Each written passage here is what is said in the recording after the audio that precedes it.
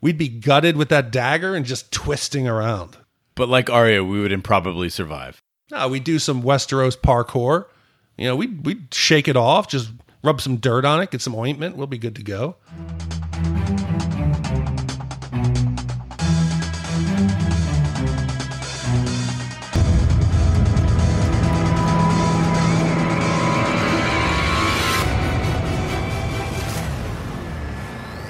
Welcome back to Shat on TV, Game of Thrones edition, the unofficial podcast companion piece to the juggernaut HBO series, Game of Thrones. I'm one of your hosts, Gene Lyons, and alongside me is my co-host, Big D, Dick Ebert. Good evening. This is our special episode where we say farewell to Game of Thrones Season 7 as a whole, offer a few closing thoughts, and the part I'm most excited about is present the Season 7 Thronie Awards, which got over 700 votes. I'm really, really excited about this, and what surprised me the most is that people wrote in some insanely clever, really creative responses. I can't wait to get to those later in the episode. I totally expect our audience would be writing in some unique and strange takes on the categories. So I'm excited to see that as well. Sorry that we're a little bit late on this. I'll take ownership for that. I decided to change internet providers earlier in the week. And as some of you might know, I live in Orlando, Florida, so we have a little hurricane heading our way. So my installation for my AT&T fiber got delayed a couple days, so I was out of internet service, so we couldn't record. I apologize. I'm back online today and excited to finish up Game of Thrones Season 7 and look forward to Season 8. So in this edition, we're going to be talking about what we know about Season 8 so far, looking forward to the next season. Also, Big D put up a challenge for us to rank the seasons, and I happily accepted. So we're going to have our season rankings, which don't match at all. We're going to talk a little bit about the best scenes of Season 7, what we did like. And finally, we'll get to the Thronie Awards, as aforementioned. We will read you the nominees, why they were nominated, and finally, how the audience responded. So it's a packed episode and a fitting way to say goodbye to an awesome season of Game of Thrones. And I think the delay helped me, for one. Because when you're watching the season and you're in the weekly grind of putting out the podcasts, you don't have a second to step back and think of the season as a whole. So the challenge for us to go back and rank the seasons forced me to look at Season 7 in a new way. Yeah, for me, it gave me the time to go back and look at a couple episodes. I didn't watch the entire season all over again, but went back and spot checked certain things, kind of like we do with Shat the Movies, to look back and say, is this as good a scene as I remembered? Is this as faulty as I remembered? And really, I've said to a lot of people, if you look at Season 7 as one long movie, it's actually a lot better than if you look at it as individual episodes. Think of it as one long narrative. So jumps in time, that's really common with movie making, not really common with TV. So it's something to consider when you're looking at the season overall. Yeah, also going back and looking at some of the older seasons, you forget how much the slower pace. There are episodes where almost nothing major happens. So I was flipping back, going through, trying to find some of the big scenes to rank them in an accurate, fair way. And you just forget how, we hated the jetpacking and the advanced plot and tempo of the storyline. But going back, it used to be real slow in some of the seasons. And in my rankings, it totally affected it. So even though 7 doesn't rank high on either of our scales, as a whole, I think it was enjoyable, and the critical eye that everybody gave it and the problems we had with it, the further we get away from it, I think people are going to like it more. So let's talk about that, Big D. How did you rank the seasons from worst to best? So I went back, and we had some conversations about what we thought. So I wanted to be fair and not just throw it up there by the big bowman. So I went back in the seasons and try to find each season's high moments and low moments. So for me, my worst season was Season 5. And the bad of that season, you had the Sand Snakes, Jaime and Bronn's mission to Dorne was really wasted time on screen, and Dorne never developed into anything. The good, Hardhome, the Walk of Atonement, but on a whole, it's still my worst season. Now, for me, Season 5 was the second to worst, and the only season I thought worst was actually Season 7. I agree with you. The Sand Snakes are something that never needed to happen. They reappeared in Season 7, which also put a drag on that. I felt that Jaime and Bronn and Dorne was pretty awful. It was just a bizarre...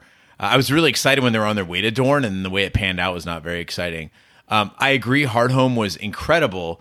And the Walk of Atonement, I went back, and that's one of the things that I did rewatch in doing these rankings. That was the kind of Game of Thrones uneasiness that I ruefully appreciate. It's awkward. Cersei, this character you're used to seeing strong and empowered, she's nude. You don't know what's going to happen to her. You feel bad about everybody involved. You feel bad for the persecuted and the persecutor. That's the kind of Game of Thrones that I really love. It's the kind that you feel like you got to take a shower after watching it. And for me, that gave season 5 a bit of a bump. Yeah, and I don't mean the Walk of Atonement as far as Cersei walking through King's Landing, naked, being hit with feces and assorted vegetables and people flashing her. For 5 full seasons, she was despised. Everybody wanted to see her suffer. And to finally watch her fall and be broken and grovel, there was some gratification in that. So it wasn't even the final Walk of Atonement. It was more season 5 watching Cersei fall. My second worst season, ranking at number 6, was season 2. For me, the bad was a season spent with Stannis stumbling around, Daenerys' meandering storyline in Karth. But the good, it was good. The Battle of Blackwater, which was one of the best. But for me, season 1 had done a lot to set up the board and was so enjoyable with world building. Season 2, because of the way season 1 ended, it kind of reset the board. So a lot of time was spent with Renly and Stannis, and a much slower season. And for me, down towards the bottom at 6. Yeah, Big D, you and I both had season 5 and season 2 low on our lists. I had them one slot higher for each. And I agree. Season 2 was mostly forgettable. That's my main note on the entire season. I tried to think back on each of these off the top of my head, what I remembered about the seasons. And season 2, all I could remember was Blackwater. So I went back and looked at it a little bit further, and I agree. I still feel that Blackwater is the high point of that season. It showed how a battle should be portrayed. You saw the planning that went involved in the battle. You didn't know which side was going to win, which is something that I thought was lacking about season 7, is kind of a predictability factor. Season 2 was fairly unpredictable. And you even had mention of the women kind of considering taking poison, the possibility that they could be raped. And there was a real dread going into that battle. I also felt that season 2 spent a lot of necessary time making unlikable characters truly horrible. So you think about the hatred that you have for several characters that later get their comeuppance in the series. And a lot of that stems from season 2. Season 1 didn't give us as much reason to hate as season 2 did. I feel that was the season that really gave people investment emotionally in who wins and who loses. So even though people always remember the Battle of Blackwater Bay for the fight, I love the little subtle details, from Tyrion trying to implement the wildfire defense to the Hound and Bronn with that epic conversation in the brothel/tavern of King's Landing, where they almost come to blows to find out who's the tougher man. And you might think that season 2 is great because you have such fond memories of the first few seasons, but go back and watch. It's not one of the stronger ones. All right. What's next for you? What's in the number 5 slot? Well, number 5 spot is where I got to put season 7. For all the problems, the bad that we had with the rushed pace, they did cover a lot of ground. We finally got to see main characters together, the Dragon Pit meeting, put almost every major character in one place. We had never seen, we'd always wondered, hey, what will happen when the Hound and Brienne get back together? Maybe when Tyrion and Podrick see each other again. Cersei and Daenerys meeting. It was a great meeting of all the characters coming together. Then you can't fight the sheer spectacle of season 7. With the loot train battle, the destruction of the wall, you have the Magnificent Seven going north. You have the dragon resurrection. So even though we had some problems with it, I still think it's better than most people want to give it credit for.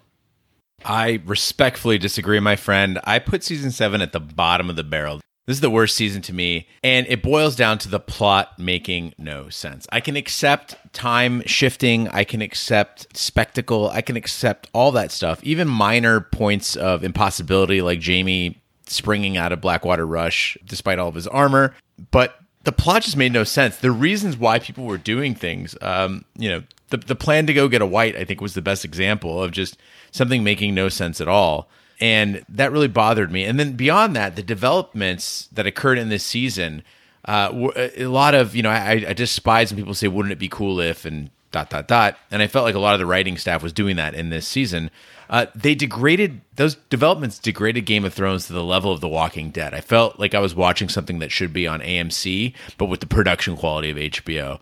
And I think it also lost differentiation among fantasy shows. This is a show, if you look at the first book, Game of Thrones, magic doesn't even really make an appearance, or the supernatural doesn't really make an appearance until very, very late in the book with the introduction of dragons. And I feel like with the increase of magic appearing, the less I like it. It's the same with the series. So to me, it was kind of like once we got into this point where everything was possible and there's magic and there's dragons, and I understand that that's the nature of the world, right? As dragons grow and have unbridled freedom, so does magic grow in the world. I understand that. But to me, it feels a lot like what we've seen on other fantasy shows and movies, and I really like that it was a thing apart before. So for me, season 7 is the worst. Okay, so you may have problems with it as a season as a whole. If I asked you right now, you have to sit down and rewatch an entire season. You're telling me you would rewatch season 5 over season 7? No, you're right there. I would definitely watch season 7 over season 5. I think for me, I'm saying more the importance to the story, the enjoyability on first view, how I feel about the season as a whole. But yeah, I agree. If you had to sit me down and say, okay, we're gonna watch one season end to end today, which one are you gonna watch it? Yeah, I'd put 7 over 5 for sure. Good, I'm glad. Because even though it's not a perfect season, it's enjoyable. It's good TV. So that leads me into my number 4 season. And my number 4 season is season 6. The bad was all the time we wasted with the Faceless Men School and Arya. Then they realized they had screwed up with the season 5 Sand Snakes Dorne mission with Bronn and Jaime. So they overcorrected hard the other way. But the good of this season, epic moments with Hodor and the Door, Battle of the Bastards, the epic explosion at the Great Sept, and that musical interlude that starts off with the slow piano. We follow without a spoken word. Tommen getting dressed, Cersei getting dressed, leading up to the explosion of the Sept. Epic, epic season, and I put that at my number 4. For me, I actually really liked the House of Black and White. I felt it was a great contrast to the cacophony that was happening elsewhere in the world. So for me, I agree. I'm right with you on the same page. Number 4 slot, season 6. We had so much going on here. Hodor's big reveal, I thought, was a breathtaking moment in the show. I was actually a few weeks behind everybody else on that, and so it was ruined for me in the sense that I caught a spoiler. Well, I guess it's not really a spoiler if the rest of the world knows. I paid the price for being late to the show on that one. And that was a huge reveal, though, and it broke my heart. Hodor was a beloved character. I think that was one of the last times that something happened to somebody that we truly cared about. Battle of the Bastards was one of the most amazing things I've ever seen. Still my favorite battle on the show. It was also heartbreaking. And again, the spectacle of the Sept of Baelor.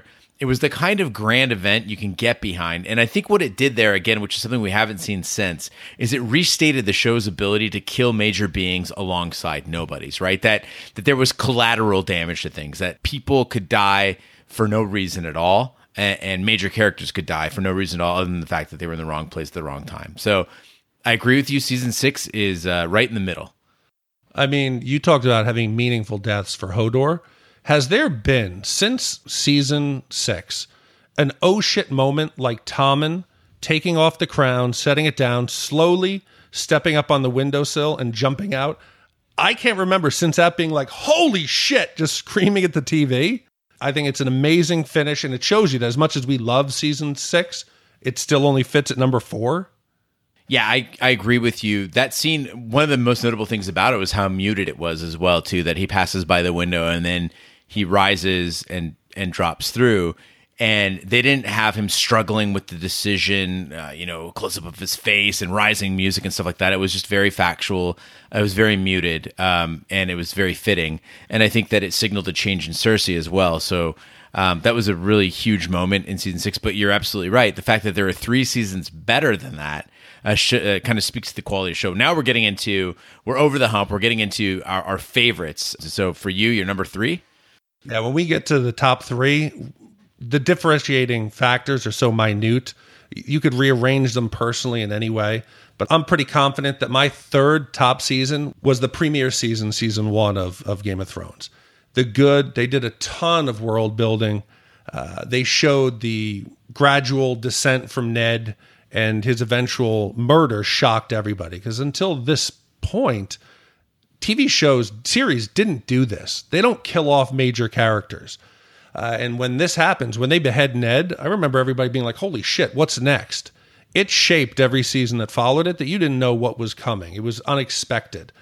And the world building, you can't understate it. In a show that has this many characters, this many different families and houses, to get people on it, I remember in the beginning telling family members, you got to watch it.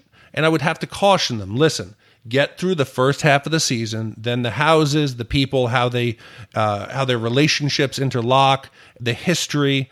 It took a lot. If you didn't execute season 1 so beautifully, you would have lost viewers. So that world building is key, and that's why it locks down for me in the number 3 spot. Now, I had season 1 as my favorite season, and it was because of the maturity of the season.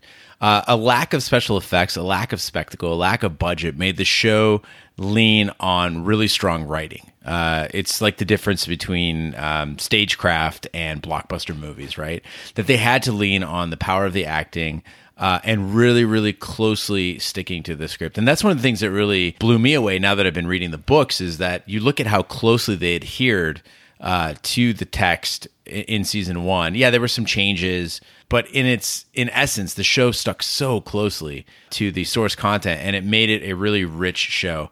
There were very few powerful heroes at this stage. People were just kind of normal. I mean, you look now at with Arya and her superpowers, and you look at Jon being able to be resurrected, and Beric Dondarrion running around, and the Night King, and this was a much more grounded show in season 1. People were just normal. They had flaws, they had faults, and they were all just trying to very subtly maneuver. I agree with you. Ned's execution changed television. You mentioned not killing off a major character. That's a very odd thing for a show to do. Not only that, but a show this big with that face on every poster, every billboard. He was the face of the show, and doing it in season 1 was a really, really big gamble, and I'm glad it paid off. And more importantly, more than any of that, was the fact that we met so many characters who captured our imaginations. This was our first handshake with so many of these characters that endure until today, and are so powerful. And you also think back to characters that we really fell in love with that have since died. And the first time we met them was in this season. For me, season 1 is as good as the show got. But I agree that it is a fine line between season 1 and seasons 3 and 4. It's worth it to watch the premiere again, to see King Robert come north with the entire Lannister clan, and to see how young everyone was. You feel like when you're watching this, you're like looking at old family photos, and you're like, oh my God, look how little they were and how much we've grown with them. And if they had screwed up the premiere or season 1, we never would have gotten to the point we're at now. So I'm glad. I'm glad they didn't have the budget you mentioned, because it might have caused them to force some things. So without having the money for the spectacle it's become, they had to focus on the writing. So I agree there. That gets me now. Let's go into my number 2 spot. So we're going top 2 seasons. For me, number 2 is season 3. There's so much good in season 3. You have Jaime and Brienne, the road show, Dany freeing the slaves in Ostapor, and finally hearing her say, Dracarys. The Red Wedding, epic all-time TV shocker. Bad, it was Theon's season of torture and Bran's long walk northward. We needed those two, but the good and the high points in season 3, to me, make it a solid lock in my second spot. I cannot argue on most of that, Big D. I had season 3 in my number 3 slot, so right behind you on that.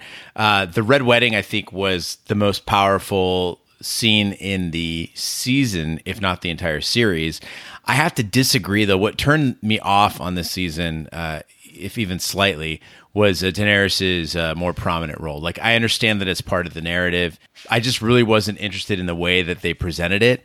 I felt it was something that we'd seen before in film. It was a little too idealistic, and I really didn't appreciate how much time they spent on it. Theon's torture, I think it was necessary, but not my favorite thing to watch, but I get why they did it. But again, to me, that I had belief at this time, this naive belief in season 3, that the young wolf, that Robb Stark had some chance in turning this thing around, and they just crushed it in front of me. And it was one of the most devastating scenes I've ever seen in my life. your problem with Daenerys' storyline, for me, that was season 2. The entire Karth, where she's walking around, it's the beginning of her rise, her ascension to power. When you got to season 3, this is her freeing of the slaves, her getting the Unsullied, the first time that the dragons are actually used as a weapon to burn the slave master. She was just floundering around. Here she finally gets a foothold and became someone to be reckoned with. Season 3, I would sit down and watch it again. Great season, but it doesn't make it to the number 1 spot for me. Number 1 is season 4. You have the Purple Wedding. Everybody loved to see Joffrey finally get what he deserved. End of the season, Mount and the Viper fight.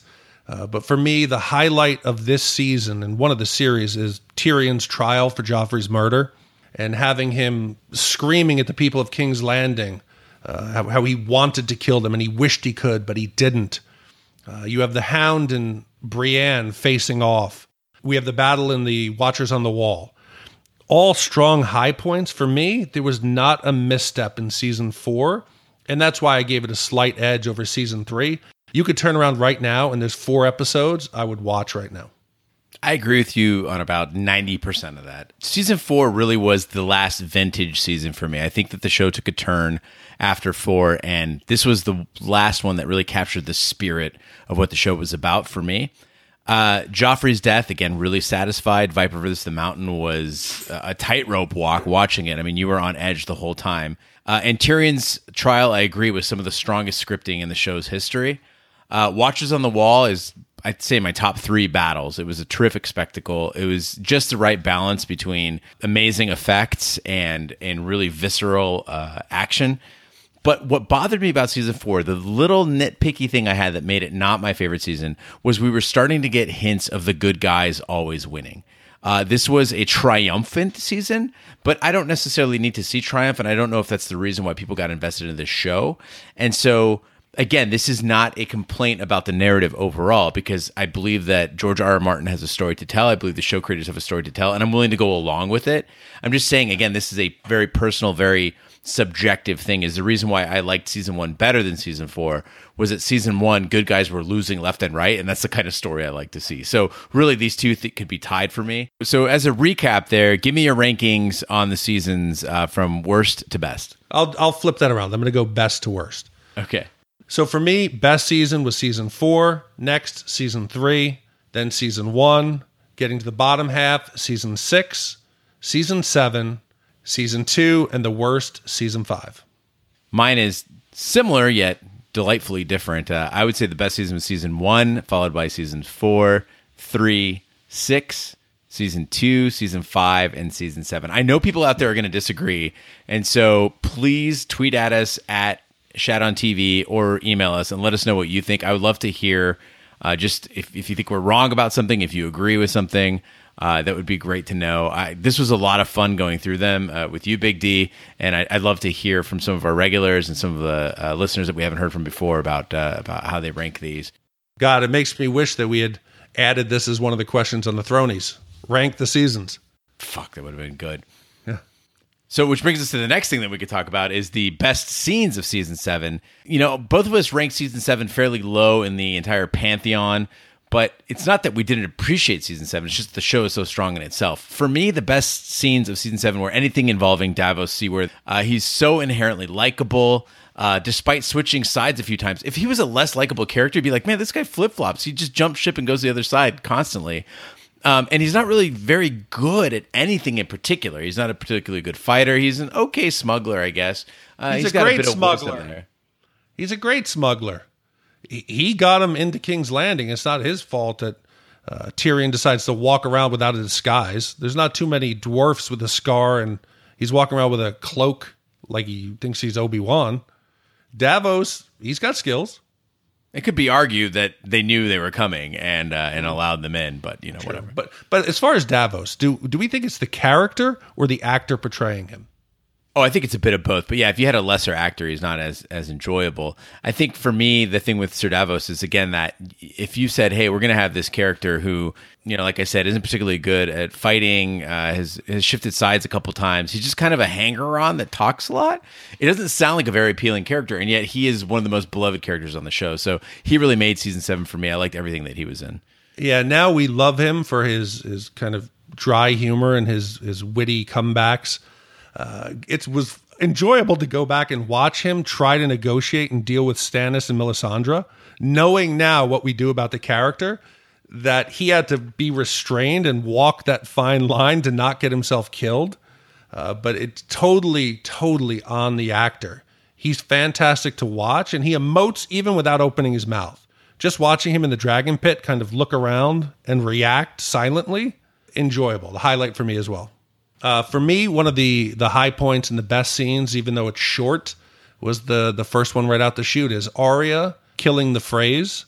Even though when you first see Walder discussing the victory and rejoicing with a festival with all the Freys, you know that didn't he die last season at Arya's hand? So it took that second to click. So it wasn't a complete reveal, but it was enjoyable to watch all the Freys just sit there on the floor poisoned, and for Arya to turn to Walder's wife and say, when people ask you what happened, make sure you tell them the North remembers.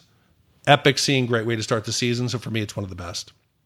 Yeah, it was definitely an excellent kickoff to the season and really gave us all high hopes about season 7. I think also just getting that justice for the Red Wedding, it kind of put bookends on that entire season. To me, the best scene perhaps of a singular scene, although that was a great one in season 7, was that opening charge at Blackwater Rush. When you see the Dothraki coming down the hill, you see the dragons in tow, and you just had that, oh yeah, moment. Like, it was really, really exciting to watch. I think every great TV series finale usually will have that moment where the big force rolls in and the action's about to start. And I think that with the sound, with the visuals on it, they really executed well. My favorite part of Blackwater Rush wasn't even the dragon attack, but rather that opening charge when they crashed through the Lannister lines it was really great television. For me, the highlight was Bronn and Jaime's discussion as the Dothraki, kind of crest the hill. And they're like, you have the Tarleys that are getting all the Lannister army in line. And Bronn says, hey, you get back to King's Landing, I'll stay here. And Jaime says, no, we can hold it. We can hold the line until you hear Drogon's roar. And the reaction that those two actors have mirrored me, like, holy shit. Look at this dragon flying into battle. And Jaime goes from this, battle-hardened warrior, somebody who we've never seen very shaken, to just the rest of the episode, as beautiful as it visually and the special effects that went into it, and the action was awesome. I really loved the subtle focus the camera had on Jaime as a character being lost among the chaos. So I love that as well. For me, the next scene that I have in my best, it has to be the Brienne and Arya sparring. It's a short scene, but we just discussed how many hours did we spend watching her train and get beaten by the waif in Braavos, to finally pay off in this battle with Brienne, to see her as a viable weapon, to see that the beating she took and all the lessons she's learned, the water dance technique she uses with Needle, and also then to have the dagger. She's learned from everyone who she's come across, and I could watch it again. Beautiful. I still don't know whether Brienne was taking it a bit easy. I think that Arya might have had a chance against her, but that battle was choreographed fantastic and truly enjoyable to watch. It's interesting that some people criticize this scene, and the chief criticism you hear is, oh, right, like you're telling me Arya could beat Brienne, like suddenly she's this great warrior. And first of all, it's not what the scene's telling you. The scene's telling you that she is competent, right? That it's sparring. It is not actual battle. They're not wearing full armor and not taking into account every factor of battle, right? If Brienne of Tarth swings that sword, and catches Arya in any way in a realistic fashion, she's done. And also, Arya has to be very, very surgical with an attack. So I think what they were showing was a mutual respect They were showing that she can hold her own and that she is competent. That's the chief thing there. But beyond that, when you see a show tell you something and you reject that thing outright, you're rejecting what the tale is trying to tell you. And to me, that is extreme arrogance, in the sense that the show is telling you Arya, through her trials, through her tribulations, through everything that she suffered through, has now emerged strong enough to at least compete with Brienne of Tarth. It's giving you a gauge of what she is capable of. So this would be like somebody coming and saying, I want to tell you a story. Once upon a time, there was this girl named Arya. She went through this, this, and this. And finally, she became such a great swordsman that she could hold her own against the greatest warriors in the land. You go, no, I don't want to hear it. I don't want to hear it. Impossible. You're negating the story itself. And so to me, I agree with you. This was a great scene and told us a lot about how far Arya has come. Yeah, and there was a maturity. There was a confidence from her dealing with the two guards at the main entrance of Winterfell. It's the first time that she's not a child in my eyes. She's strong, confident. Yes, is she going to beat the best swordsman? No, she can't. That's not her specialty. But it was great to see her have that confidence, and she was no longer a victim.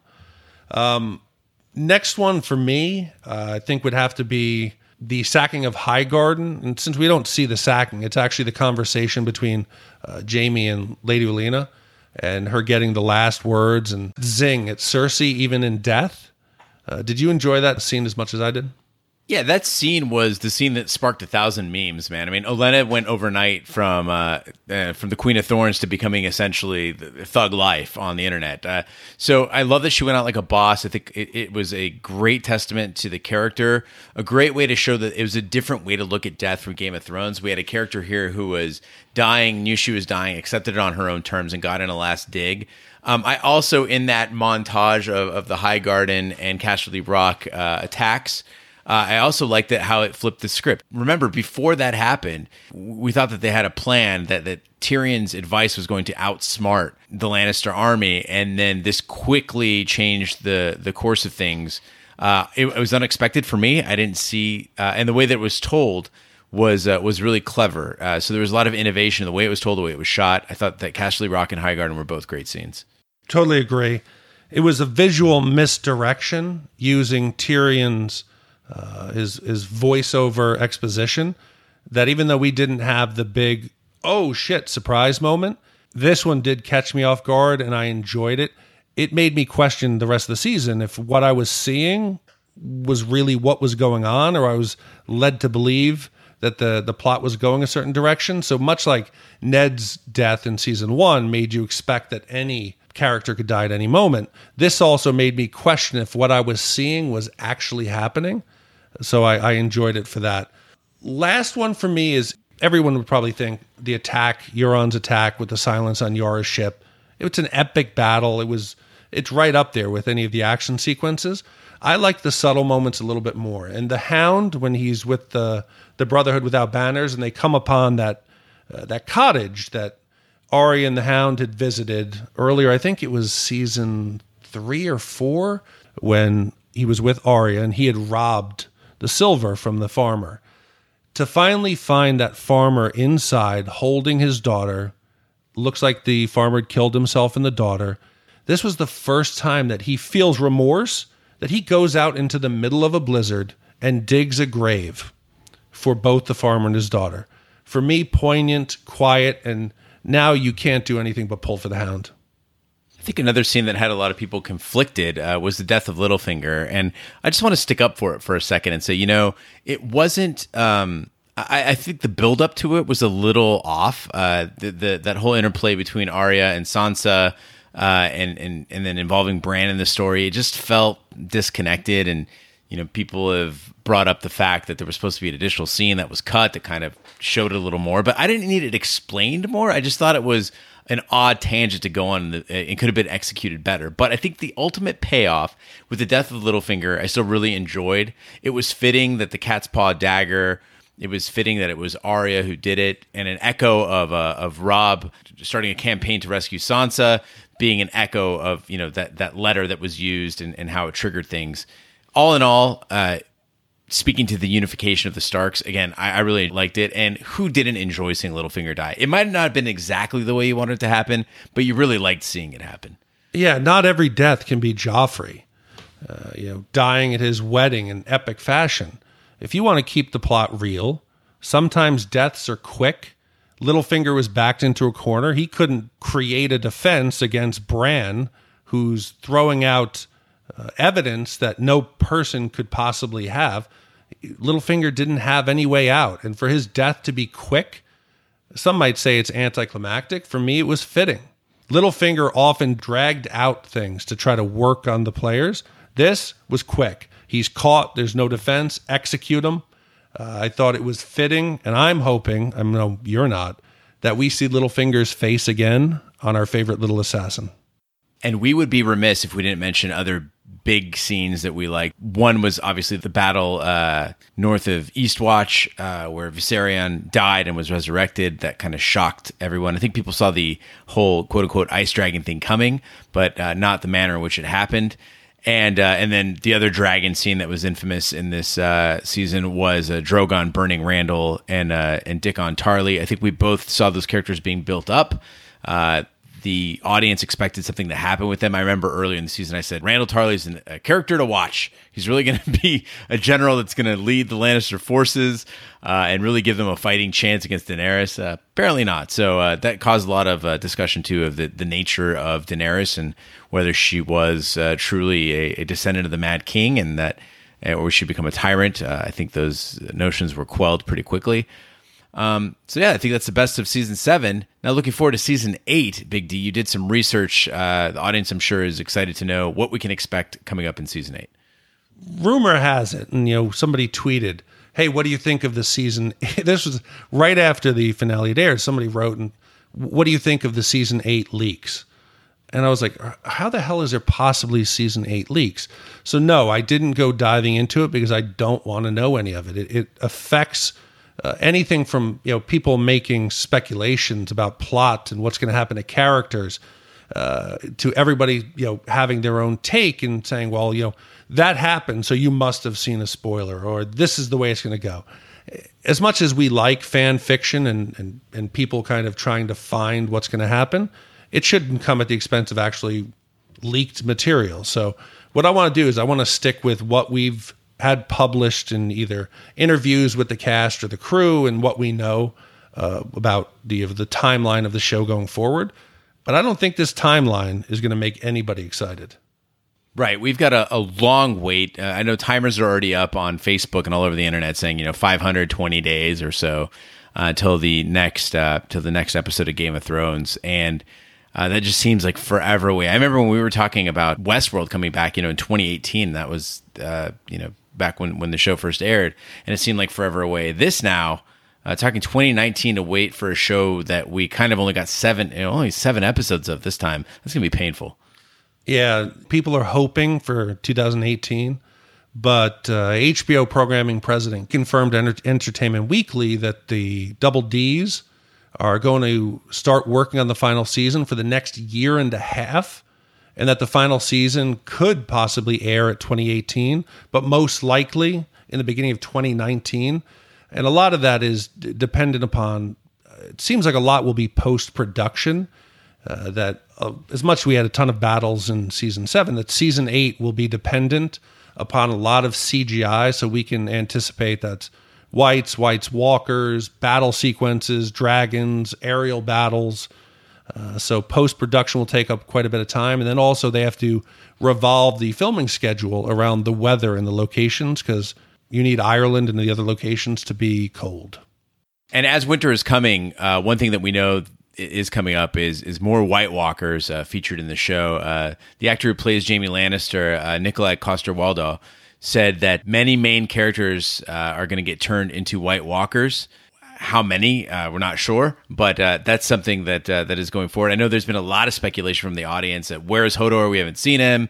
Or is it going to be somebody who's alive now who is turned into a White Walker? But it does seem that will be a part of season 8, is having main characters who are turned not just into whites, but not into whites, but White Walkers. That's it. So it'd have to be somebody living, apparently. Well, I don't know if he misspoke. He did say White Walkers. I'm anticipating that, God, if because he did say that, because that quote I took directly from the article. But as much as, just think about how the reaction that we all had to Viserion being resurrected and joining the army of the dead. Imagine some of our favorite characters. Imagine Tyrion becoming a White or White Walker, or Jon Snow. Imagine how that would feel, or the Hound. Any of these characters that we've learned to love, or Arya or Sansa, it would really just stick a knife in us, and like the waif, we'd be gutted with that dagger and just twisting around. That'd be difficult to watch. But like Arya, we would improbably survive. No, we do some Westeros parkour. We'd shake it off, just rub some dirt on it, get some ointment. We'll be good to go.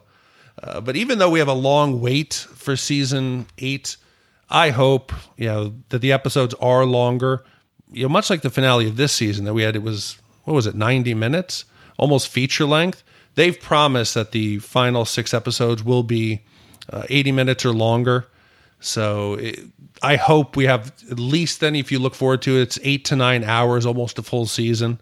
And for me, I liked the longer format. I would be okay with 6 or 7 episodes if they were like the finale. It allowed them to block the scenes and the plot.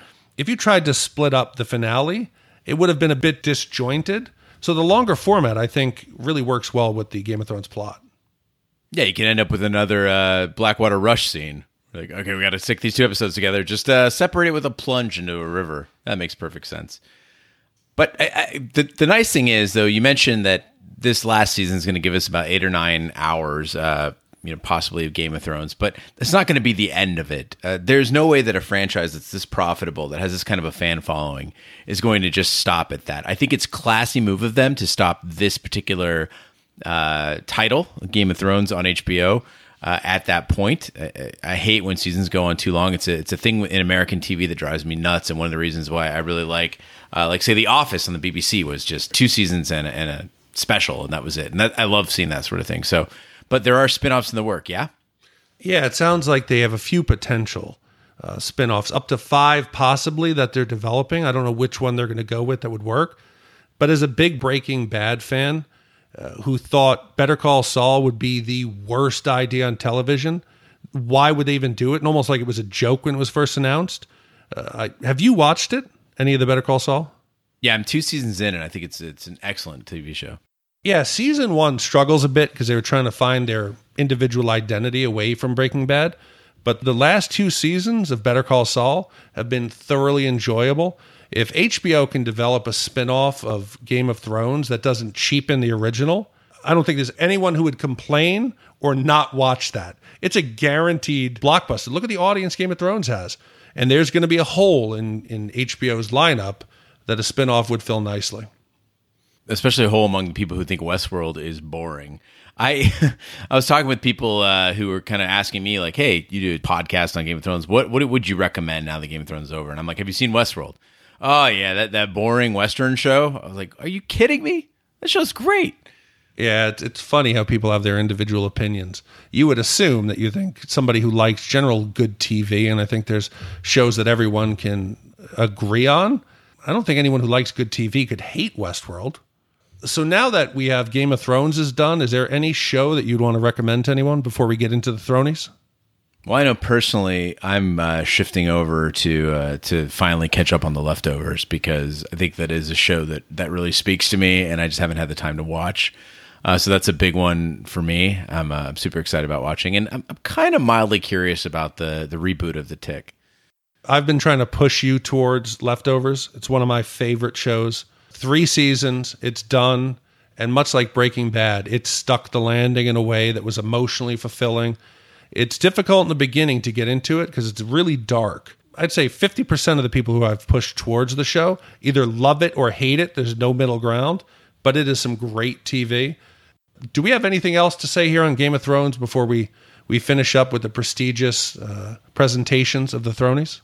No, I think it's a good way to close out on the show, put it to bed, say goodbye to season 7 for now, look forward to season 8, and take a few minutes to talk about the Thronie Awards and the way people voted. And I wasn't too surprised with the way the voting went. I was surprised on a couple of them, but really the Just the freeform writing, you guys really surprise me every time. Well, I'm coming into this much like the audience. I have not seen the results, so I'm going to sit in the audience with you, our listeners, and we're going to see the envelopes opened, and I can react as if I'm one of you. So with that, Gene, do you want me to open the presentations? Please do.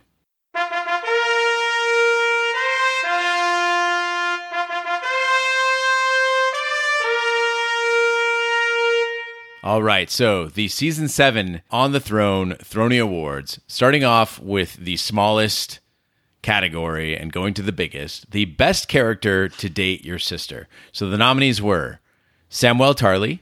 He's not the strongest man in Westeros. He's the fittest, but this guy has a heart of gold, treats Gilly reasonably well, and already has saved lives in his own way. If your sister's into smart, shy guys, he might just be the one.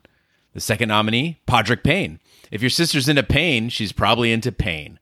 This kind soul is packing a third leg in his trousers, but he's loyal as can be. We've seen he has the utmost respect for women, and his training as a squire means manners to boot. Of course, we have nominee 3, Jon Snow. If your sister's exes have all been bastards, this bastard-turned prince might be just what she needs. He's got a great butt, he can't tell a lie, and he's shown that he can get down with lowly wildlings and highfalutin dragon queens. Also, really into leather and furs. Next up, we have Jorah Mormont. We had to include Jorah because Big D's wife insisted he'd be a good pick. Her reasoning? Quote, he's nice and loyal and he could protect my sister. Jorah's got a great heart once you get past the grayscale scars. He's a terrific pick if your sister has daddy issues or wants a mature lover. And finally, Dickon Tarly, because look at him. Yum, he's Dickon Tarly. So those were the nominees. And the winner is, with 28% of the vote, Podrick Payne. So now I'm wondering, is that because of Podrick's prowess in the bedroom that people picked him? I think it's got to be, but he's also got that. He's got a bit of tenderness to him. He's a sweet guy. Yeah, and people might not remember when we first met Podrick in King's Landing and Tyrion had taken him to the brothels, he was so good that the professional women were giving him freebies and telling him to come back. So I'd like to believe it was for something else, but a lot of guys, or guys and girls, want to give their sister a good time, I guess, and tripod would be the best way to do it. I also should point out that we were called out for not including Yara in the mix, and so we did add her into as a nominee. She scored the lowest with only 6% of the vote, but Yara, we appreciate you competing. Now we got to get to what people wrote in. Seriously, you guys. All right, we got some ones that we left out: Littlefinger, Gendry, Tormund, Night King, Missandei, Brienne of Tarth. Those are all great. But you guys seriously have some issues with your sisters. Okay, so first one that we got, these are all just the free form written in. We got all the Dothraki, my sister is a bitch. Wow. She wants them to get, she wants a Dothraki to ride her. Just run a train on her sister, apparently. Ooh, a Dothraki train? That would be brutal. Next one was another sister-hating one. Theon Greyjoy, because I don't want her to receive any sexual satisfaction because she's kind of bitchy. Wow, a lot of sister issues. Bronn, all the others seems like they couldn't be relationship material, but Bronn can sing, he's charming, and all he wants is his own castle to settle down in. Yeah, but we discussed that leathery, that beaten down face. Be strange for your sister, depending on how old she is, to walk around town with Bronn.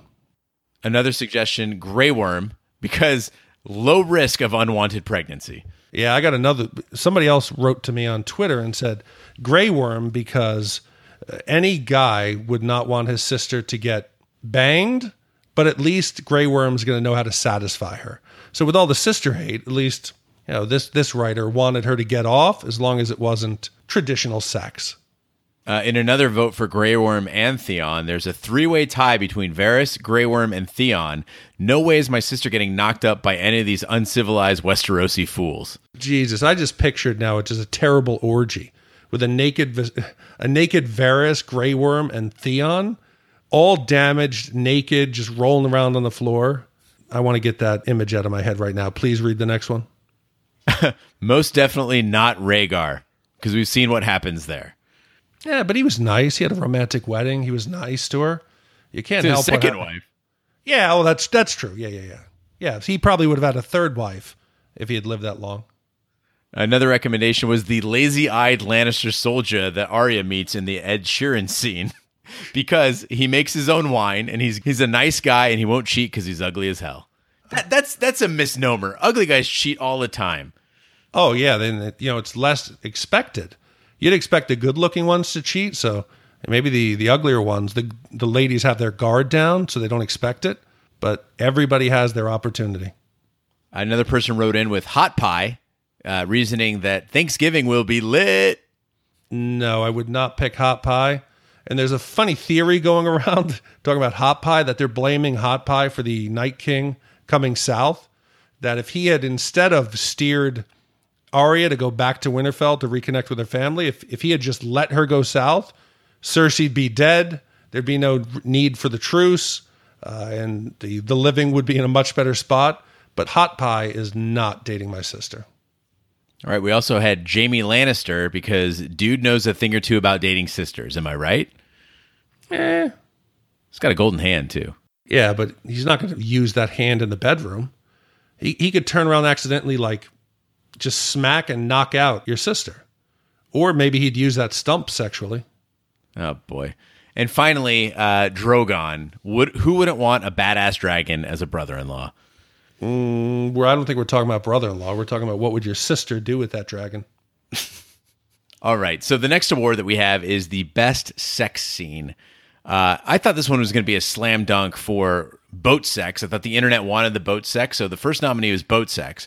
Prophecies and Reddit threads be damned. All we cared about after seeing this scene is Kit Harington's butt. Sure, the thought of a dead man screwing his aunt might turn some people off, but we're talking about a show that's depicted eunuch sex, father-daughter sex, rape, brother-sister sex, and Ed Sheeran. Don't be such a Puritan.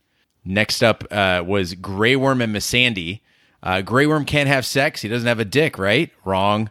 Don't tell Grey Worm what he can and can't do. We always wondered why he didn't talk much. Turns out he was just resting his tongue for one shining moment.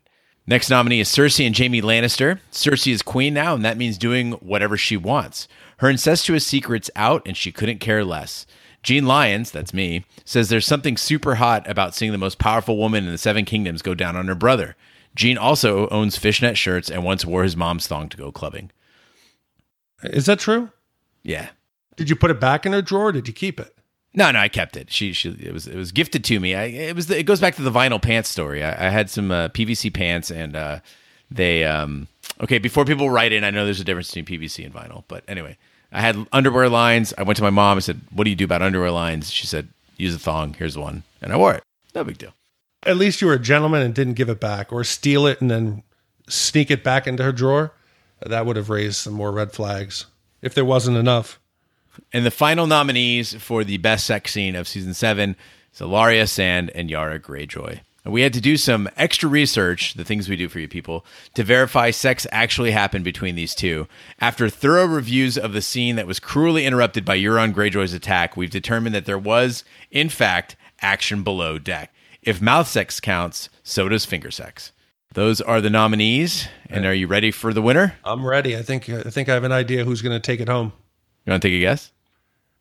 If you already said that it's not boat sex, that would have been the obvious answer. Then I got to go with Grey Worm and Missandei.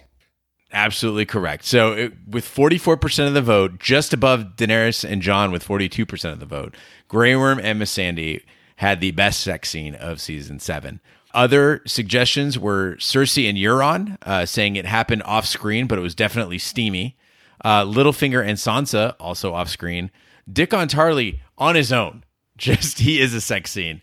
And then, of course, Drogon, I fucking Jon Snow was pretty damn cool. But why Littlefinger and Sansa off screen? They didn't have sex. Oh, it was off screen. What, so this is like fanfic now? He's imagining a sexual encounter that didn't happen? Why would she have sex with Littlefinger? Well, they're saying the same thing about Cersei and Euron. These are all imagined copulations. Okay, so as long as we're not trying to say it was implied in the plot, that this is just some of our sick and twisted listeners living in their parents' basement coming up with X-rated fanfic. Oh no, man, it gets weirder. There's also Euron's finger in the bum. I would have voted for Ilaria and Yara, but I was very upset that cock-blocking Euron cut it short. And then a strange one, Jon and Theon in episode 7. I'm assuming they mean the conversation in Dragonstone. Maybe it was a verbal sex scene, but they didn't get that close. But again, people have different interpretations of what sex entails. There's also Jon's butt, just on its own. Podrick and Bronn, again, I'm guessing off-screen sex. Tormund flirting with Gendry. And this is where it gets real weird. The Sansa and Arya fucking Littlefinger to tears in front of the Lords of the North. Oh, well, he did get fucked. He did get fucked. Not sexually, but he got fucked. Got it. What about Tyrion jerking off in the shadows on a boat while listening to Jon climb on top of the dragon and Daenerys ride the ice wave? Oh, I can see that. That's creepy. I had a friend in college who used to do that. There'd be people in the hall having sex, and he'd lurk around the door. It didn't do well for his reputation, so I don't think it'll help Tyrion either. There was also the forthcoming fanfic about Tormund's bi-curious adventures and Brokeback Arrowhead Mountain, which was not technically sex, but the bromance was more romantic than any of the above. And finally, my favorite response of all, would it be so hard to throw in one consensual, non-incestuous, heteronormative sex scene once in a while? Seriously. We talked about it. We had to really scrape the barrel to get 4 sexual encounters, and that none of them were non-incestuous, traditional heterosexual. Not that we want only heterosexual sex. There could be an alternate sex scene between 2 consenting adults. And I think you have the Yara and the Ilaria scene. But what made it weird was you're trying to bring your brother into it who can't perform. That's where it became odd. So yes, past seasons, this wasn't an issue. I don't think season 8 is going to give us much more sex than season 7 did. So I don't imagine this category will survive the next year. If you do want any consensual, non-incestuous, heteronormative sex, I do have some internet sites that you can check out. Next up, we have the best battle. This is where it gets really interesting. These are the big crowning achievements of the season. I don't think this one was any surprise to anyone, but I'll read the nominees. So the first nominee is Blackwater Rush. It's a Dothraki massacring the Lannister army in an open field, Dickon Tarly springing into action, Drogon laying waste to countless soldiers and wagons, Jaime nearly dying while Tyrion provides commentary, Bronn shooting Drogon with a scorpion, Daenerys getting a taste of her own mortality. We see a guy impaled on a giant bolt. What more do you want out of a battle? Yep, that was a good one. If it's more your speed, there's Casterly Rock. The battle was over in a flash and a voiceover, but Casterly Rock flipped the tables in Season 7. Just when we thought Tyrion had outsmarted his siblings in battle, we discovered the soft castle was a trap for Grey Worm and the Unsullied. But man, it felt good to cheer before we saw that dreaded Greyjoy fleet. Next up, we've got what were dubbed Whitegate, or the Eastwatch by the Sea battle. Just when you thought it was safe to march your 7-hero squad against tens of thousands of undead ghouls, Whitegate handed the good guys a massive military loss. Team Snowgarian lost Viserion to the Night King and a Thoros to a polar bear wound. Not very encouraging, but the combat sequences and tension were top-notch. The next nominee is the sacking of Highgarden. The Lannisters stunned Team Dany by taking the offensive, storming Highgarden and seizing all that gold. But what the battle lacked in length, face it, Tyrells can't fight for shit, it made up for in Lady Olenna's badassery. Highgarden set up the Lannisters to afford the Golden Company, drove a wedge between Jaime and Cersei Lannister, and took a powerful house off the board. And the final nominee is Squidway. Game of Thrones hadn't shown much naval combat prior to Season 7, but boy did we get a delicious maritime massacre to make up for it. Euron Greyjoy's sneak attack on the Iron Fleet showed us the massive proportions of the silence, the ruthlessness of Euron's crew, and just how perfectly you can light an entire scene by fire. It left Sand Snakes dead, tongues abbreviated, and Theon shaken to his core. Yeah, for me, this one was an easy one. I think it's a lock. It has to be Blackwater Rush. It was absolutely the biggest landslide we had in voting. Blackwater Rush took 69% of the voting compared to Casterly Rock's meager 2%. We had waited to finally see the dragons used in battle to their full capacity. You mix that with, as much as I like the battle in the ice, the fiery scene with the wagon train just ablaze. And I think watching the behind the scenes, at one point they had 20 stuntmen on fire at one time, which was some kind of record. So yeah, that battle was the best, possibly top 3 in the entire series. A lot of people felt that Arya herself seemed to be her own battle. There were many people wrote in with Arya versus Brienne, Arya versus House Frey, and Arya versus Littlefinger, which wasn't much of a battle at all. There was also some more contemplative ones, like Jorah's battle against Grayscale and the Battle of the Nutsack, which was Theon versus that guy. Other really deep introspective ones were my internal struggle with Arya's character devolution, the phallus fallacy, the fermented crab evasion, which is, of course, Sir Davos trying to escape King's Landing, the sisters in Littlefinger, the Battle of the Mines, and also the battle after the fall of Highgarden when Drogon burns up all of Jaime's troops. I guess somebody didn't notice that was Blackwater Rush. Also, somebody voted for Loot Train, which, again, Blackwater Rush. Interestingly enough, somebody also nominated boat sex as a battle, so I don't know if they were just voting for the wrong category or if they in fact felt it was a battle. And the Battle of Prickly Thorns, a.k.a. Olenna's Last Stand, a.k.a. I'm a Kingslayer too, sister fucker. Sister fucker, damn. I don't even know where to go with this. I think we should go to the biggest fan gripe. A lot of people had issues with Season 7, and we try to encapsulate all of them to see what was the most egregious error in the show's production. And so the nominees were Jaime surviving Blackwater Rush. Amazing visual effects quickly lost their luster when we saw Jaime Lannister escape death twice between 2 episodes in utterly improbable fashion.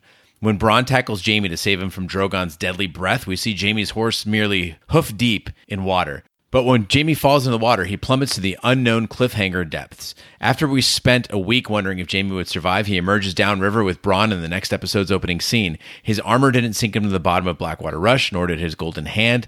And of course, nobody was looking for him on the riverbanks. Seems a little improbable. Next up is the jetpacking, which was the hashtag for the season.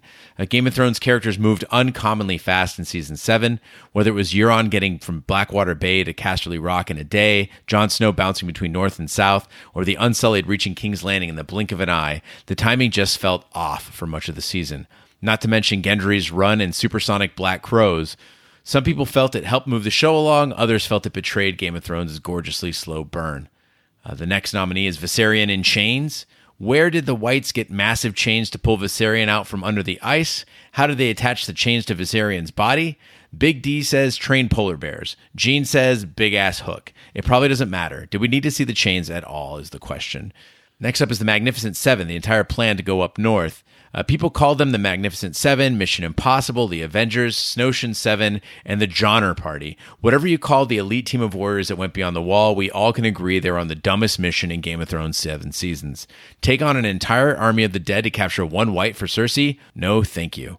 Next up is Ed Sheeran. Granted, he looks like the potential offspring of any number of Game of Thrones characters, but something didn't quite feel right about putting a modern pop singer in this ageless tale of fantasy and wickedness. Fan backlash was so severe that Sheeran abandoned Twitter. Sheeran's appearance ruined Season 7 premiere for Gene Lyons, and the On the Thrones host is still haunted by the Halifax natives' hit Shape of You. It seriously follows me fucking everywhere.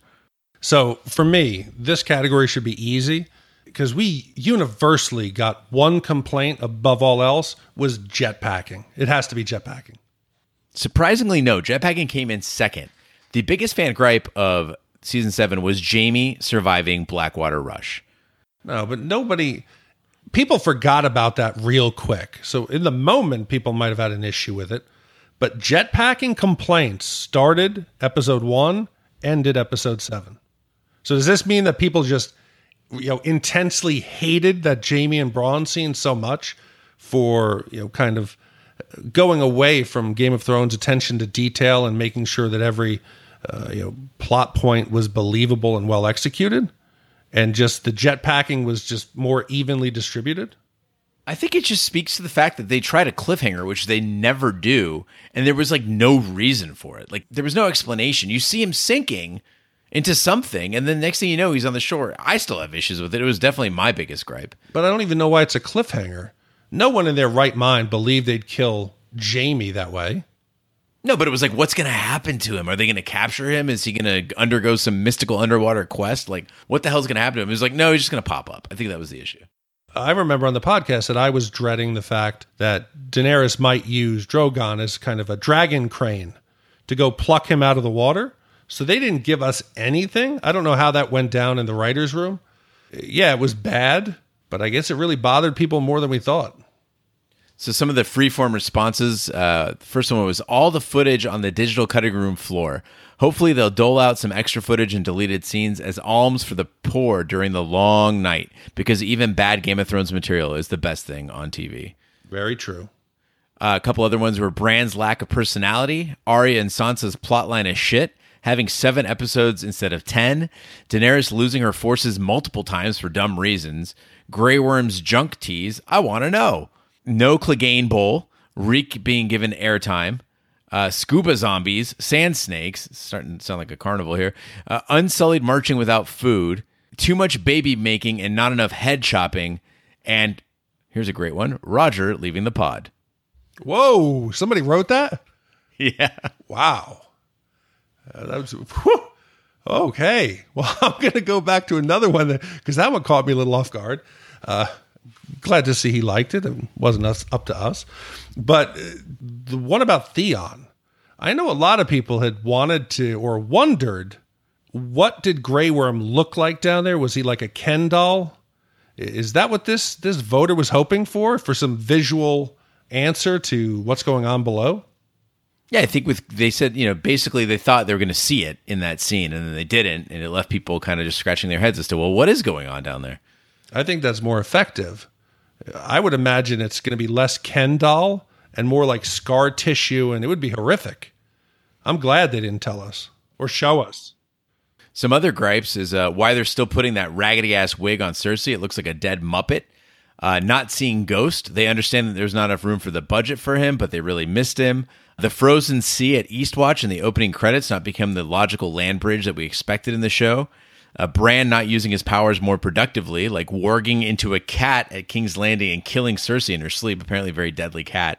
And also Jon and Daenerys' sex scene being way too short for their liking. They could have used 45 more seconds or so of passionate, sweaty sex. Yeah, I agree. Tommen's cat Sir Pounce, he's been MIA. I would like to see where he is. That's a plot hole that needs to get filled. And if Bran decides to use him or weaponize Sir Pounce, it would be a fitting end. And I believe that cat could do some damage. Just maybe scratch Cersei's eyes out. And finally, one overachieving writer gave us an entire essay that goes, Dorne, the Tyrells, and Yara's fleet all going out like bitches. Ilaria Sand was Dorne's military leader? Really? She's out of the picture, so the whole of Dorne went on an extended vacation. I do hope they show us Dorne one last time so we can see the reason they aren't helping out is because they're still hungover from that massive celebration for finally being set free of those meddling bitches. As for the Tyrells, they had a giant castle to hide in. How in the world did they last all of 5 minutes against an army that soon after had their lunch eaten by the Dothrakis? And for the love of God, do you think they could have drawn straws to select a lookout for Yara's fleet? I've never been to pirate school, and I know that much. I agree with all those points. Okay, now for the 3 biggest awards of the Thronies. Best performance by a non-human. There are a lot of characters on the show that are not quite people, so we are going to head and give them their own category. First is normal-ass Viserion.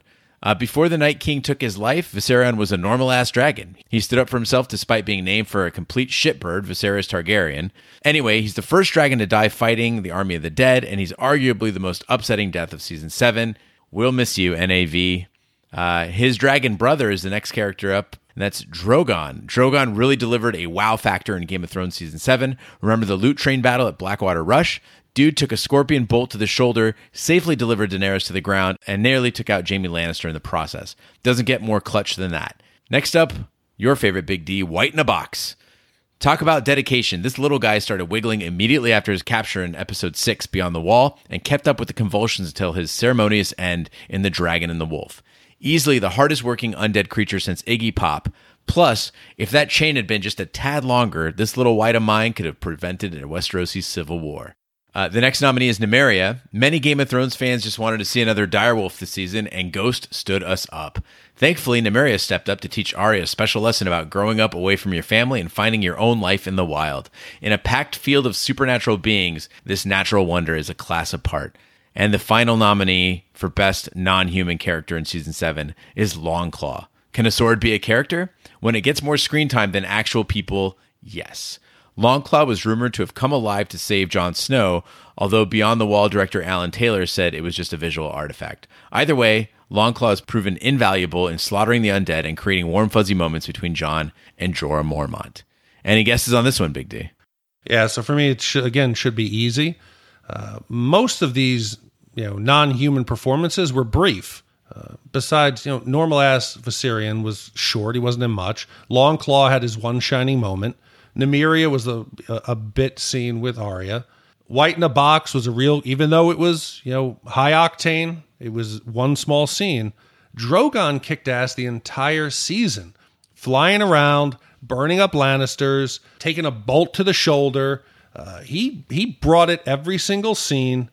He carried the weight. And then you have the tender moments where he meets his little relative Jon and lets him pet him on the nose. A complete, all-around, wonderful performance by a non-human. I hate to tell you this, Big D, but Drogon gets fucked in these awards. Like, seriously gets screwed in these awards. So he's like Peter Dinklage with the Emmys. By 1%, White in a Box beat out Drogon. 43% of the vote was White in the Box. Drogon was 42%. I'm surprised at this. Maybe it's because White in a Box, his wonderful high-octane performance came in the finale. So that's maybe why people voted for it, because it was so fresh in their mind. But if you go back, Drogon, for a dragon, he emoted quite a bit. And I think it was a complete performance that will be difficult for any dragon to follow up or surpass.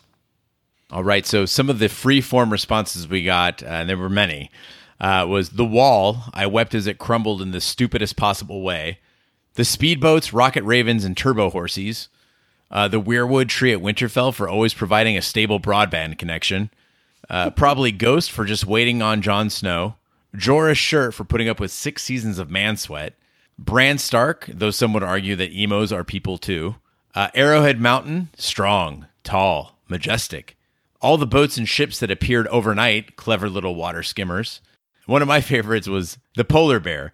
Come on, guys. You nominate Longclaw, but not the polar bear? I actually scream in horror when the polar bear caught the first red shirt when he was running back to the group. He created lots of tension in that scene. Fuck, how did we forget that? That's a glaring omission. I think that is my own bias because I just thought the polar bear was stupid. No, that polar bear was terrifying. I would rather have a white giant chasing me. That polar bear was fast, ferocious. There is no escaping that. A giant, you might be able to climb down under something or into a cave. That bear, I believe, is going to find you. Other honorable mentions were the Dumb Cunt, which is the white that got hit by the rock, The Wall, Bedpans, Dickon Tarley, Ghost, High Septon Maynard's Diary, the Ice Dragon, I think they made Viserion, Cersei's Wineglass, the Night King, the Boat Sex Boat, Varys, and Raven. Varys? What? Okay, no, why is Dickon Tarley not a human?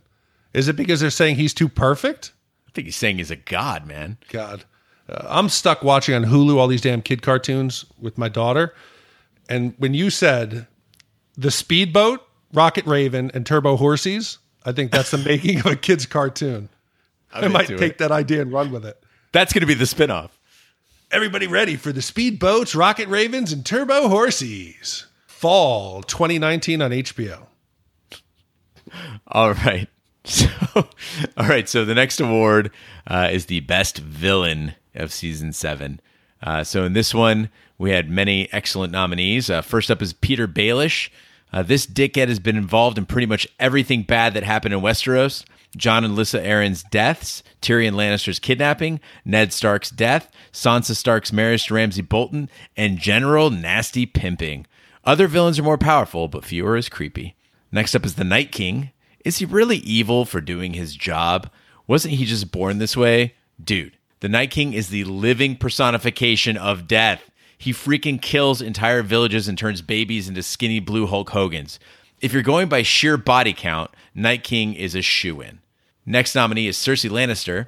Cersei survives the deaths of her father and her children to become the queen on the Iron Throne, and she isn't done yet. In Season 7, she ordered the sacking of Highgarden, the death of Olenna Tyrell, the twisted imprisonment of Ellaria Sand and Tyene Sand, and the destruction of the Iron Fleet. With her intention to double-cross Westerosi heroes battling the army of the dead, Cersei is straight evil. Next nominee is Euron Greyjoy. Ladies want him. Men want to be him. This swashbuckling psychopath is everything Johnny Depp isn't. But don't forget he also cuts people's tongues, kills his relatives, and given half a chance will stick his finger in your ass. Depending on how you consider style points when voting, Euron could be your top villain. And finally, reanimated Viserion. So this is different from normal-ass Viserion.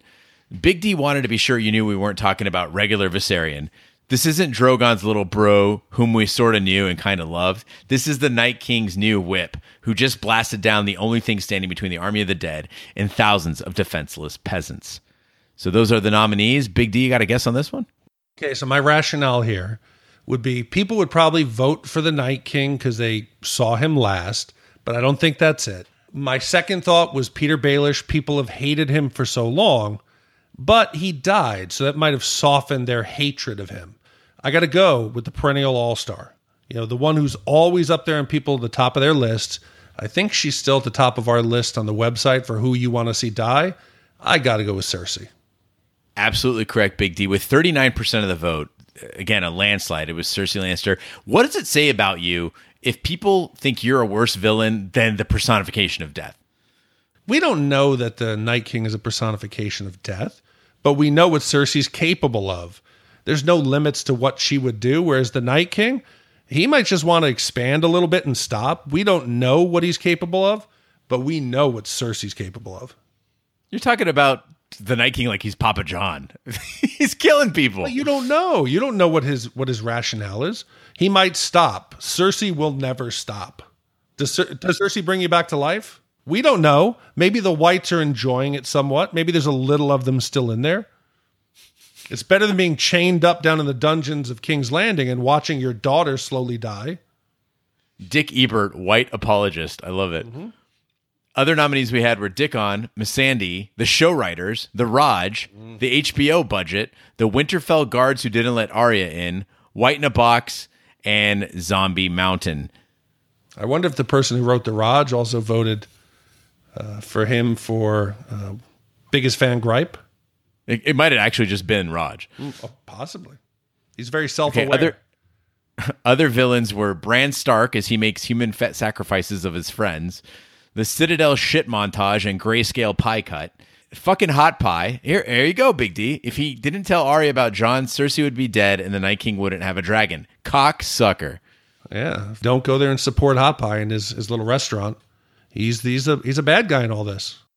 Other Season 7 villains were Honor getting in the way of playing the Game of Thrones, Rhaegar secretly remarried without letting his wife know and gave his new kid the same name as his old one who he had clearly forgotten about. Now, in Rhaegar's defense, he wanted an Aegon Targaryen to sit on the throne, so it's not that he forgot about his other kid. His other kid was dead.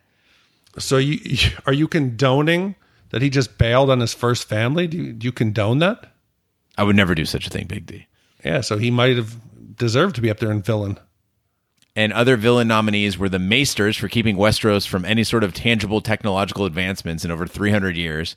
And finally, Lyanna Stark. Name another character we saw in Season 7 whose actions caused more deaths. Oh, sure, it was all for love. I myself loved Justin Timberlake when I was younger, but I wasn't about to let everyone on the East Coast die in a rebellion just so I could find out if that really was his boink in that box.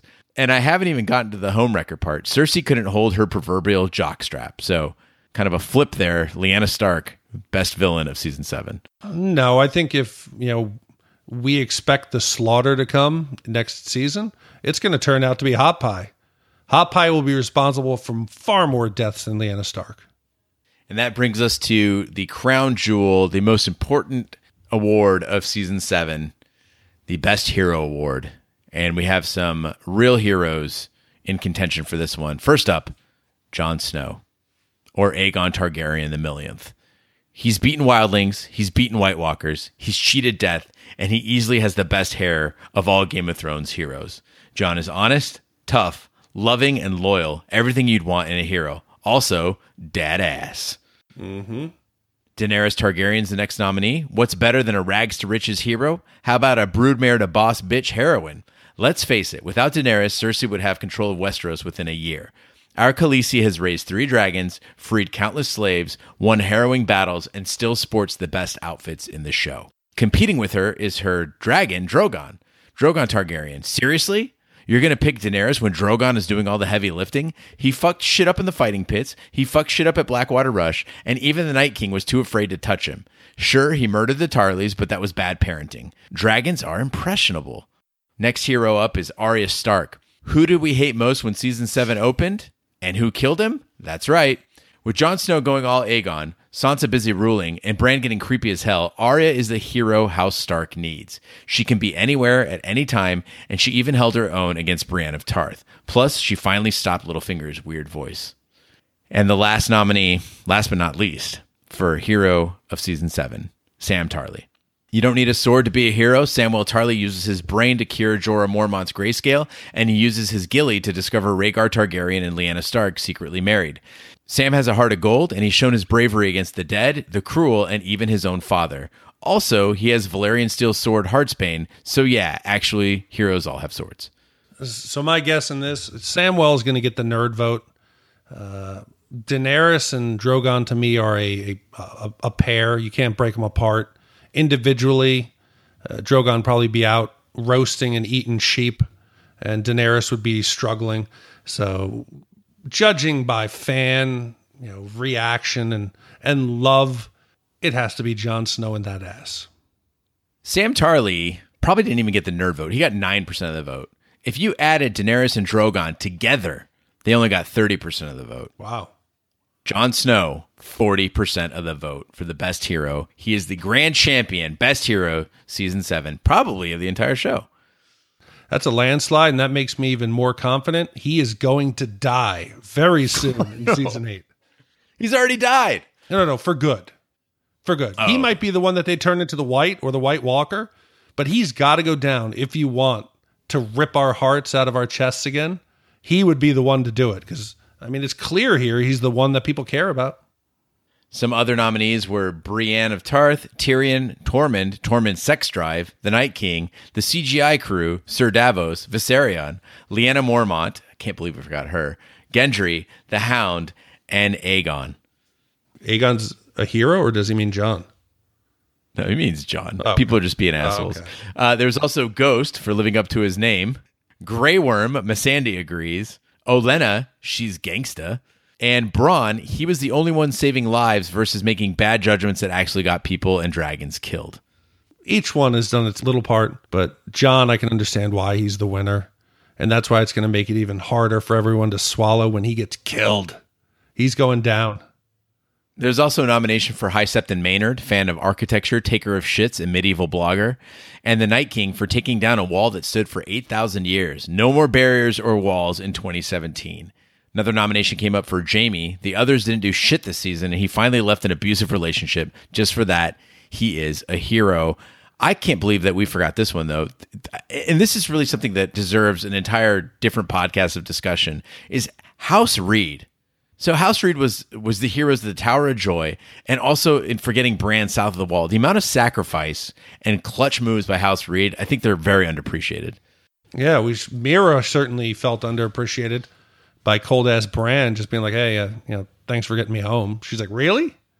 I think she needs to go home and have a talk with her dad. You might not want to be supporting the Starks anymore. And finally, the last write-in nominee, Dickon. He won his first battle at Highgarden, saved Jaime from being murdered by a crazed Dothraki, never once stabbed Bronn for laughing at his name, put up with a dickish, overbearing father, and finally sacrificed himself rather than bending the knee.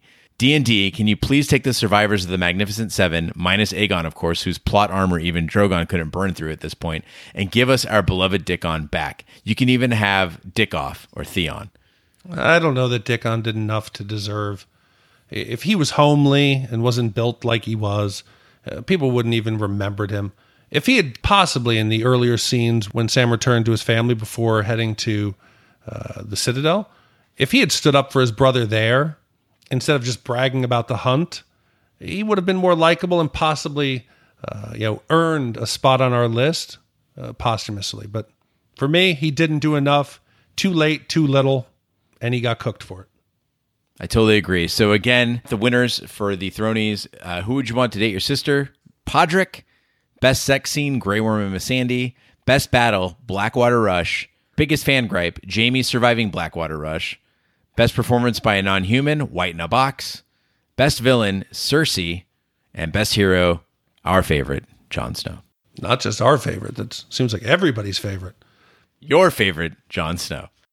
Yeah, it feels right. I think the deserving have truly won, with the exception of White in a Box. It was a moment of perfection that captivated the voters, but you're going to look back on that, and Drogon carried all the non-human emotion and action throughout the season. He deserved it. You guys robbed him. He also carried a lot of humans out of harm's way. Hell yeah. And they're grabbing his spines. You don't know how sensitive those are. He's someone that if I'm in a crunch, like there's a hurricane coming, I'd want him to come land on my lawn, let us climb on his back and fly us to safety. So with Game of Thrones coming to an end, I want to take a moment to thank the listeners. We came into the Game of Thrones party late, and we even debated internally about whether it was right to do this late. But the listeners, you guys really came out, and I got to thank you for it. We started as a small podcast doing 80s and 90s movies that were getting a couple hundred downloads a week if we were lucky. But our Game of Thrones season of 7 shows, we were able to hit an astounding 1 million downloads of our podcast, and that's leaving out all the downloads we have on YouTube and all the feedback we've gotten there. So I'm stunned and humbled from where we started as a small podcast to hit 1 million downloads in a short season like this. There's not enough I can say to thank you. Yeah, I'd like to echo that, Big D. This has been a ton of work doing 3 episodes a week, every week for Game of Thrones, but it's been an absolute labor of love, and the outpouring from the listeners, from flooding us on social media, hitting us up with amazing email, and just generally being faithful to the show. We really, really appreciate it. I know there's 1 million podcasts for Game of Thrones, and so it means a lot to us to know that you're listening. And it's not like we're stopping work on this stuff either. There is so much background work that we are doing, the not fun stuff that goes around the podcast, from filing things to improving the search engine quality of your posts to make sure that more people can see them and communicate about those things. Also, we're putting out the newsletter now and constantly working on other podcasts. This never ends for us, so it's always ongoing. We're happy to serve and just really, really appreciate. All we ever ask is that you listen and stay in touch. Yeah, and a lot of people focus on what eventually gets into their phone or into their computer. The product that we put out and you finally listen to is the tip of the iceberg of a ton of work that people don't always see. There's research, there's watching, rewatching, organizing, recording, editing, the website maintenance, responding in social media. It is for all intents and purposes, it's a full-time job. And we really do appreciate it. And all the hard work we do in the background makes the feedback and the interactions and the relationships that we've built with the audience even that much more important to me. A difficult time I had with my wife and my family was made easier by all the support that I got from people writing in, tweeting. It felt like a community, and I think when we started, that was what we had hoped this would become. I never dreamed that we would hit top 4 on iTunes TV and video podcasts, and that's all because of you, and I can never thank you enough. Yeah, just to be clear on that, we have multiple channels, so if you are only subscribed to this podcast, we have a separate one for Westworld. We have another one for Taboo called Taboo FX, another one for American Gods, and then Shat the Movies, which was how this all started, which is the movies podcast. If you like hearing from us, we will be continuing to do that as well, regardless of what TV shows we're doing, and there's a wealth of them to look back on. Also, if you haven't watched Westworld and you want to gear up for the next season of Westworld, go back, check out those podcasts. That's the 3 of us, Big D, Raj, and myself, and it is some of our best work and really what kind of grew this audience to begin with. So it's definitely worth checking out. Yeah, and if you're a fan of 80s and 90s movies and you want to see a different side to us, it's a lot more loose of a format, and the topics covered sometimes stray from the movie, so you might hear more about our personal lives than you ever expected. They're enjoyable, they're fun.